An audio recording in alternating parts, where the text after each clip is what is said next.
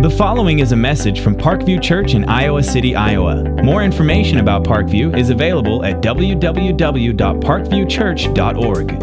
Well, good morning. Great to have you all here. By the way, if you have not looked at the Press Citizen, be sure and grab one from yesterday. There's an entire article on Faith Academy in there, and it's just very exciting what God's doing. Well, what I'd like for you to do now is grab your Bible and open to Psalm 23.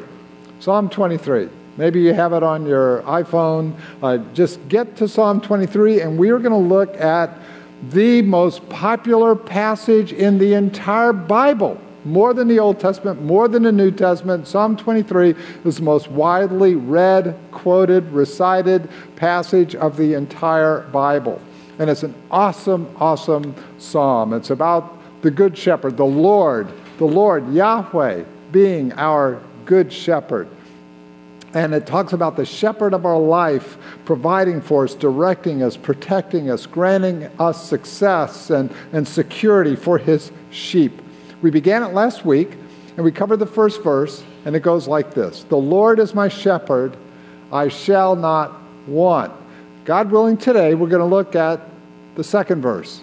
He makes me lie down in green pastures. He leads me beside the still waters. And Lord willing, next Sunday, we're going to get the third verse, the final verse of this section called Provision. He restores my soul. So what we're going to do this week and next week, God willing, we're going to look at three things. We're going to look, first of all, at the reason. Why am I here? Reason. Secondly, refresh. How can I make it through? And then thirdly, next week, we're going to look at restore. How can I start again? How can I start afresh? So the reason, why am I here? Refresh, how can I make it through? And then restoration, how can I start again? Let me pray for us, and we'll look at verse 2. God, thank you for this incredible psalm, but we need for your Holy Spirit to teach us and to transform our lives by the power of your Spirit. So we pray for that now in Jesus' name. Amen. So why am I here? We were going through evaluations over the last week. Next week, we have all staff evaluations. I've gone through about a dozen already. And in one of the evaluations, one of the evaluators was saying how stressful life is, and it's so hard to balance life. And it really is true. There's so many things in life to balance. And you think, well, how then am I going to prioritize life? How do I focus on the very things that I need to focus on? Well, the 23rd Psalm gives us so much help in this area because the shepherd, the Good Shepherd, knows exactly what is most essential for a sheep to flourish. In other words, if a sheep is going to be the sheep that God wants it to be, if it's going to produce the wool it needs to produce, if it's going to gain the weight it needs to gain in order to be the food it needs to be, the Lord knows that this sheep needs to lie down in green pastures. That's essential. So as God's children, we too must have the same clear focus in life to know why we are here. Ephesians 5 says this, look carefully then how you walk, not as unwise, but you be wise. So you're going to have to make the best use of the time because the days are evil. Therefore, don't be foolish.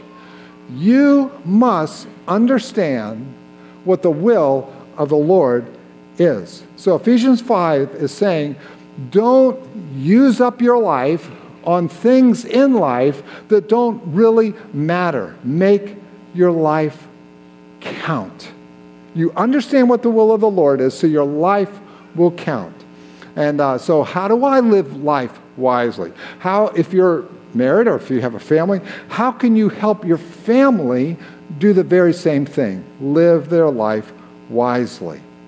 So for us, as we look at the 23rd Psalm, it's how then can I be a sheep who's laying down in green pastures? So what I did is I looked at that passage and I thought, what are some of the key questions that we have to grapple with in life if we're going to be the sheep that God wants us to be? Or in other words, in Ephesians 5, how am I going to understand what the will of the Lord is? So let me give you 4 questions. Here's the first question, probably the key question that we have to come to grips with. Number 1, what will the center of my life be? What will the center of my life be? There are a lot of options. And this is, I think, one of the reasons priorities become so frustrating. Am I going to center my life around my career?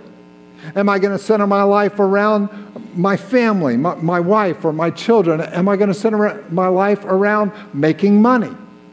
Is that going to be it? Or perhaps my hobby, or education, or the next date, or fun, or entertainment, or collecting things? What's going to be the center of my life? Now, I'm going to say it right up front. All those things that I've mentioned right there, there's nothing wrong with any of them. There's nothing wrong with making money. There's nothing wrong with a hobby, or playing a sport, or collecting things, or going places. There's nothing wrong with any of them. As a matter of fact, in Parkview Youth, which is next hour in the chapel, last week we talked about wills and trusts and things like that. There's nothing wrong with that. This week we actually talk about insurance. How can a Christian, what do we evaluate as a Christian? What kind of insurance? Is it okay? How do you walk in faith and have insurance? And we're going to even talk about real estate for a family, real estate for investments. I mean, you look at Proverbs 31, and she excelled in real estate. So there's nothing wrong with any of those things. All I'm saying is they make a lousy center of your life. They're not strong enough. They're not solid enough. They're not secure enough. They're not eternal enough to be the center of your life. It's not that they're not important. It's not that they're wrong. It's not that they're bad. They just make a lousy center of your life. We've got to have something that's unchanging, something that's unshakable, unmovable, eternal, secure.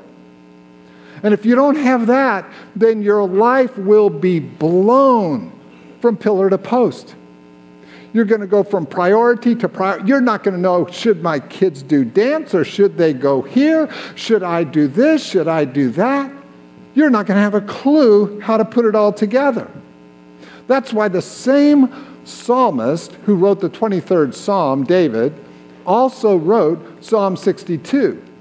And he put it this way: for a lot of people, the center of their life is getting money or getting enough money. That's the center of their life. So David realizes this. So the same psalmist who wrote Psalm 62, or 23, also wrote 62, and he said, look, if riches increase, he's not saying there's anything wrong with that. He's just saying, if they do increase, don't set your heart on them. In other words, there are some things that are fine and not bad, but they make a lousy center of your life. You can't take it with you. You could lose it, etc. Take care. Be on your guard against all kinds of covetousness. One's life doesn't consist, or the center of your life doesn't consist in the abundance of these kinds of things. So what then should be the center of my life? The Bible tells us very clearly, 2 Corinthians 5, the love of Christ controls us, because we've concluded this, that one has died for all, therefore all have died, and he died for all. That, here it is, here's the purpose clause, that those who live might no longer live for themselves, but for him, who for their sake died. And we experience Easter. That's the center of your life. It's not about you. It's not about living for yourself, but it's about him who went to the cross and was raised from the dead. So I thought, okay, Lord, I've got to illustrate this. Give me a good illustration, because I've tried to illustrate in a lot of different ways. Over the years, I've used a lot of different illustrations to try and illustrate the center of your life. So I asked Debbie, I said, Debbie, what I'd like for you to find is a picture of a piece of pie. So not just, because typically what we do, we try and balance life, and we think of life as a pie. And we see, okay, we've got this element of my life. So this is my family. This is my relationship to God, and or maybe another one, my ministry. Here's another one that's my career. Here's another one that's earning money, etc. So we have all these pieces of the pie. And so we become so frustrated over how does it all fit together. And so I've used illustrations like, well, for you as a believer, Jesus is first, Jesus, family, career.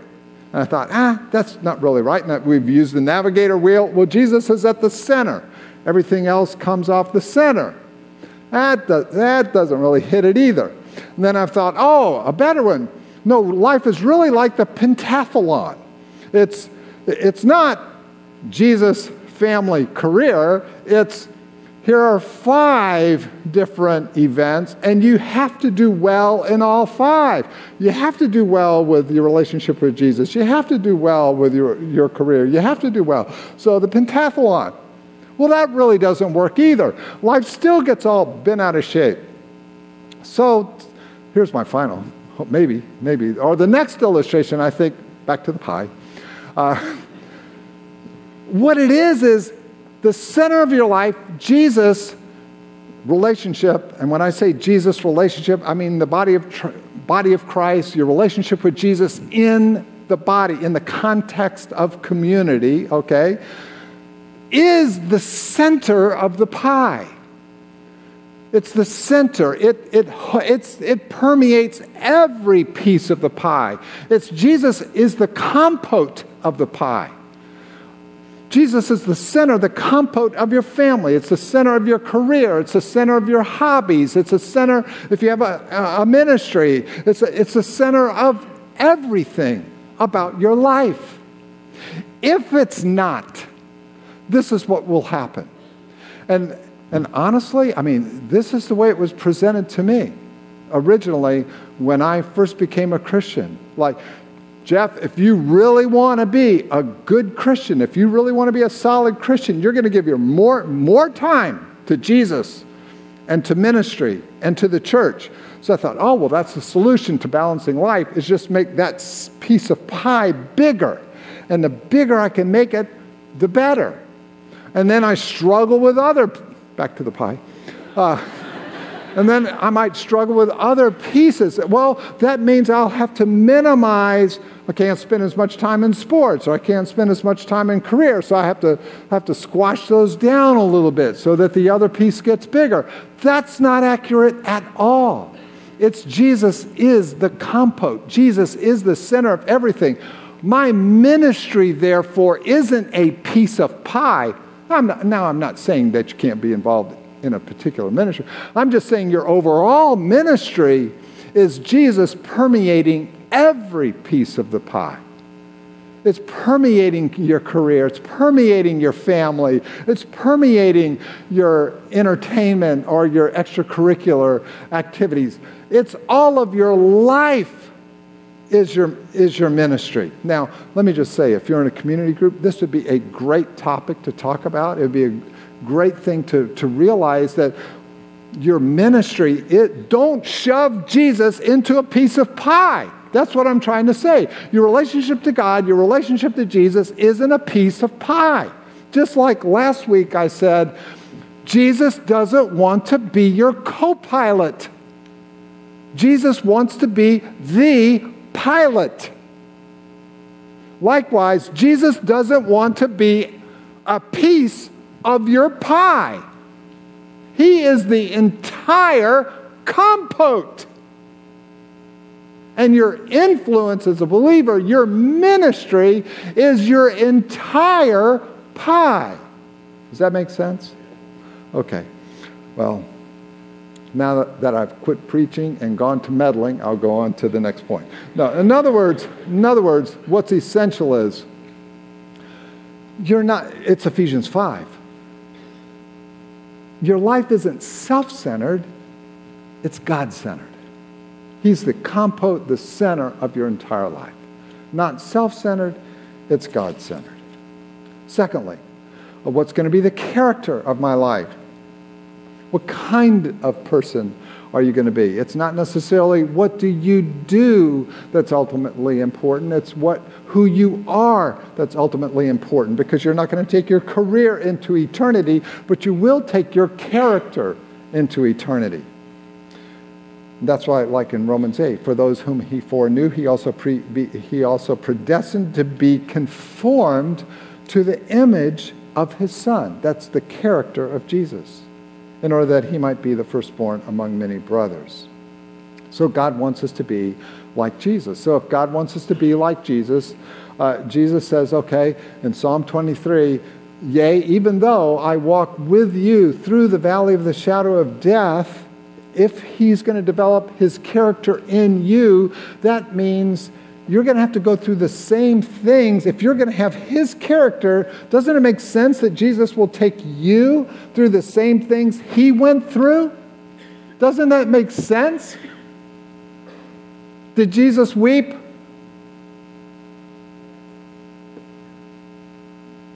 Did Jesus suffer? Was Jesus lonely? All of these things. Doesn't it make sense if we're to develop the very character of Jesus, he's going to take us through the very things he went through? So now, quick question. Are we supposed to be more loving? Yes or no? Yeah, we're supposed to love like Jesus, right? So does that mean, you're supposed to love like Jesus, therefore he's going to only put you around loving people, right? Doesn't work that way. It's almost, if he wants to develop that character quality in you, he's going to put you around the very opposite. So, if we're supposed to be more patient like Jesus, the Bible says, what worketh patience? Help me. Tribulation worketh patience. That's how he develops our character. So, the question is, am I more interested in my own personal comfort, or am I more interested in my character, that I become like Christ? Thirdly, what's going to be the contribution of my life? And believe me, I'm not saying that career isn't important. It's very important. Here it is. What's going to be the contribution of my life? In other words, Matthew chapter 25, God has given all of us different kinds of talents. We're all very, very different. I look at Parkview and I say, wow, we're so different, and God has blessed you all in so many different ways. We have tremendous, expert, finished carpenters here at Parkview. We have artists here. We have musicians here. We have researchers here. We have doctors here and nurses and teachers.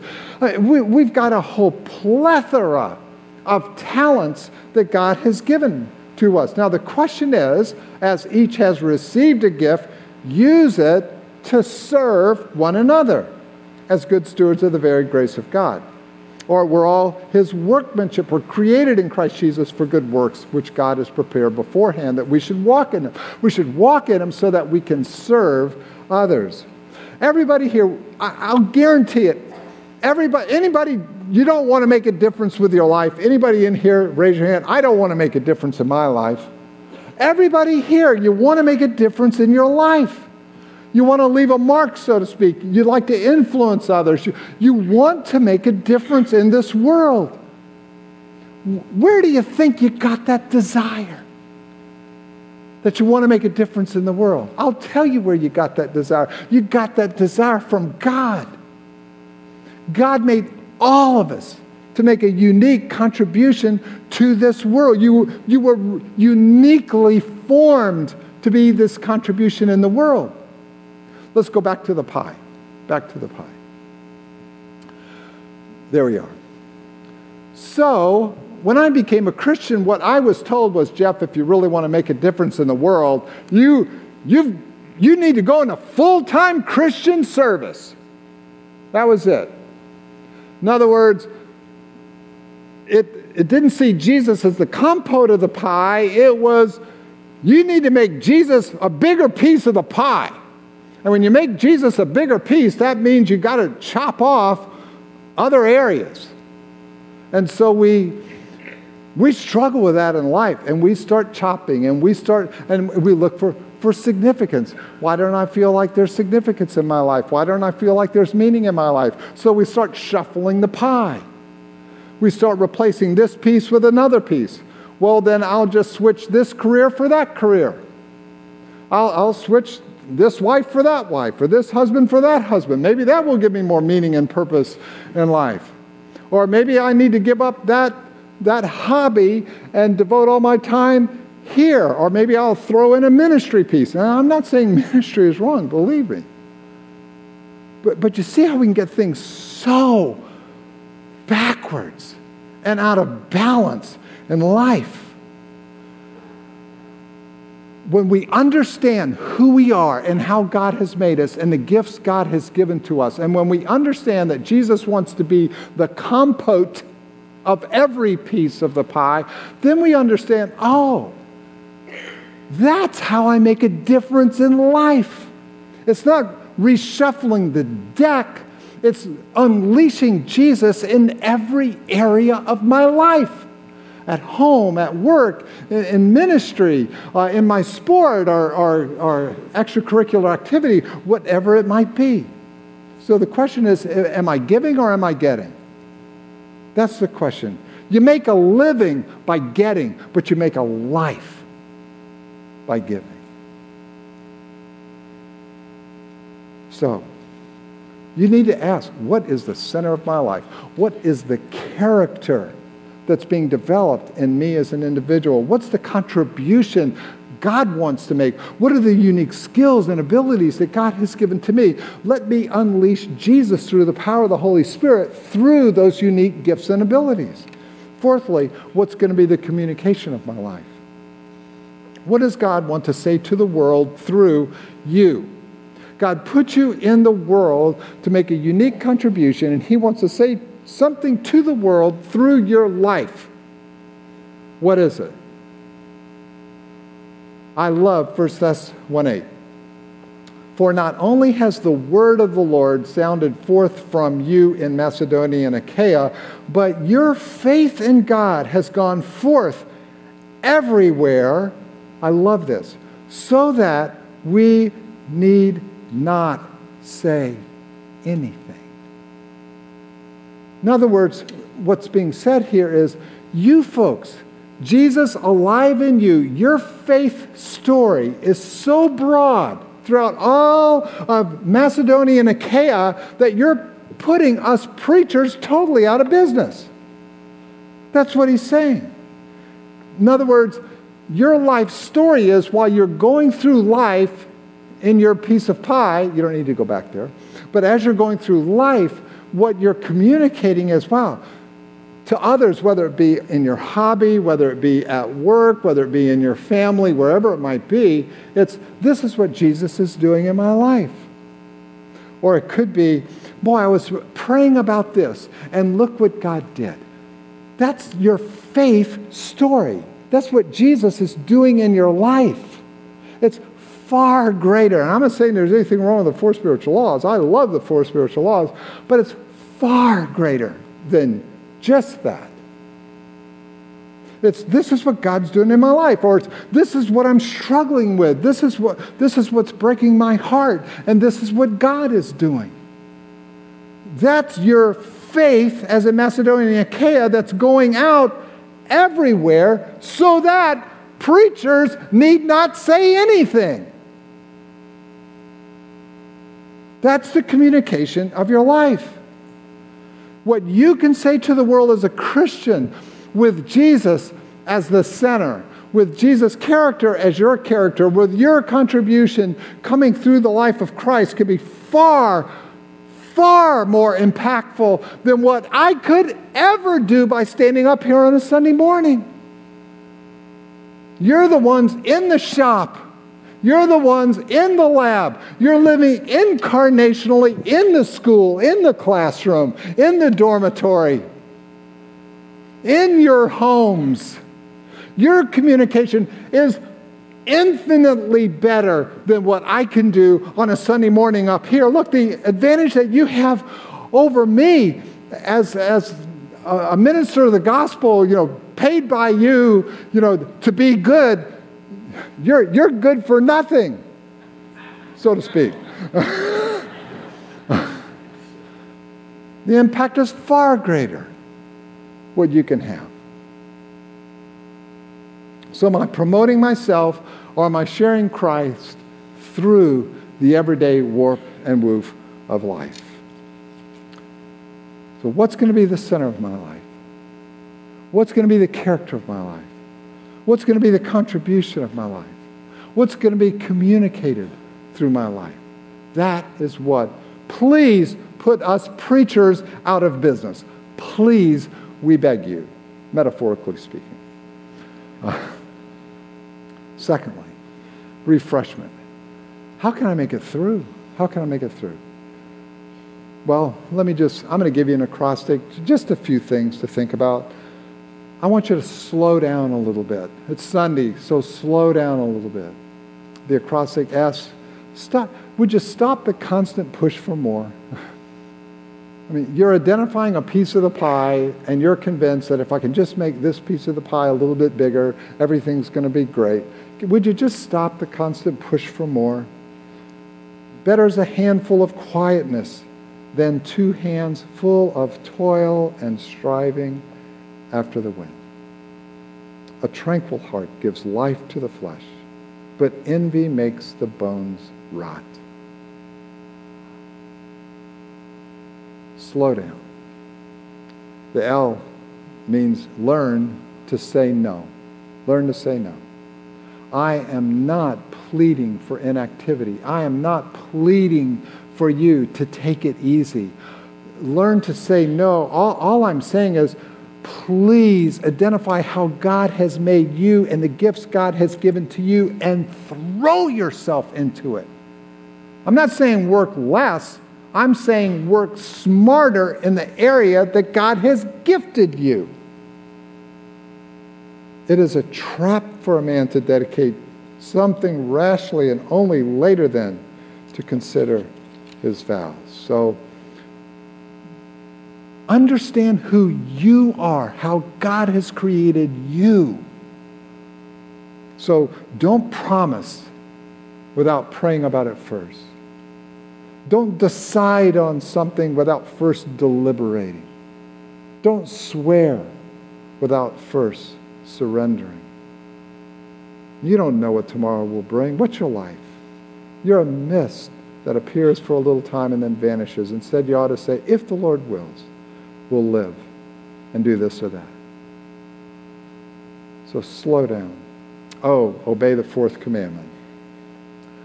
You even use the word commandment and you think, commandment, no. Listen, God doesn't put commandments in the Bible because he wants to make your life miserable or he wants to limit your fun. He just knows how we're wired. He made us and he knows what's best for us. And I mean, when you think of commandments and you think of the 10 biggies, you think of the 10 commandments. I mean, number 4 is 6 days you're going to labor, do all your work. 7th day is a Sabbath. It's a Sabbath. In other words, he's saying, slow it up a little bit. It's interesting. The Hebrew word for Shabbat or 7th part actually comes from a Babylonian word, Shapatu, which means a day of pacification for the heart. In other words, back up. It's time to back up and understand who you... This is what, this was great for a sabbatical. This was great for me just over the last year or two to analyze, who am I? What are my gifts? What are my abilities? How am I going to charge into the next season of my life? And this is one of the reasons I'm so thrilled about the whole succession process. I think, this is how Doug is wired. Here are his strengths. Here are his gifts. Here are mine. Look how these two can work together so beautifully. I can free him to lead.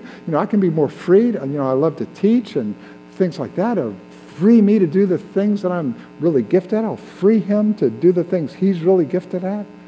You'll never come to something like that until you slow down a little bit and be able to pray about it and process it and understand what God wants to do. It's a time to recharge your emotions. Be still.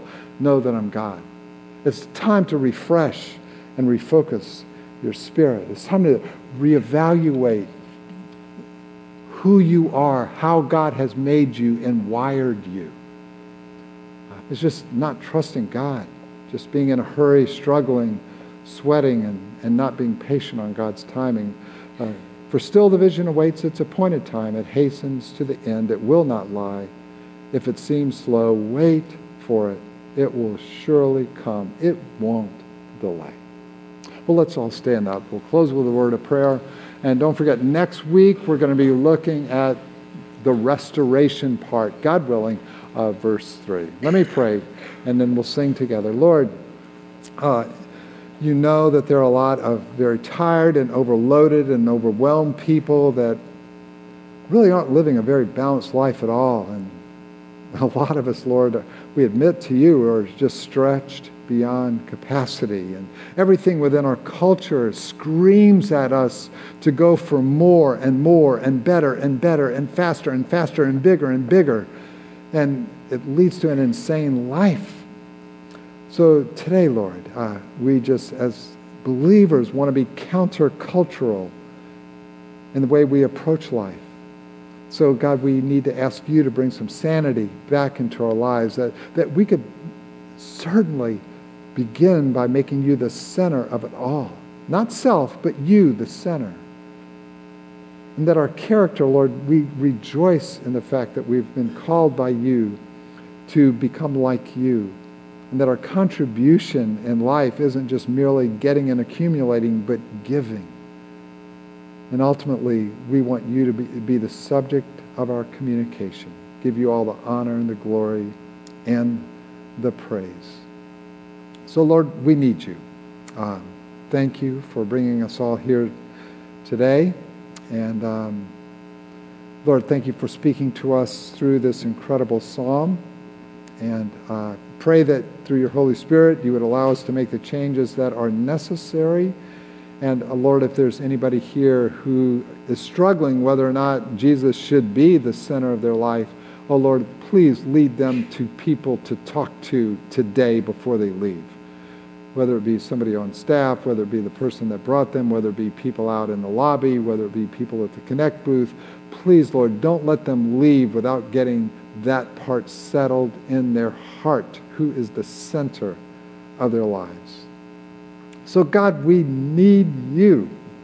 We need you to be the center. We need you to develop your character in our lives. We need you to lead us to contribute in the right way with the gifts that you've given us, the skills and the ministries that you've called us to in our families and beyond.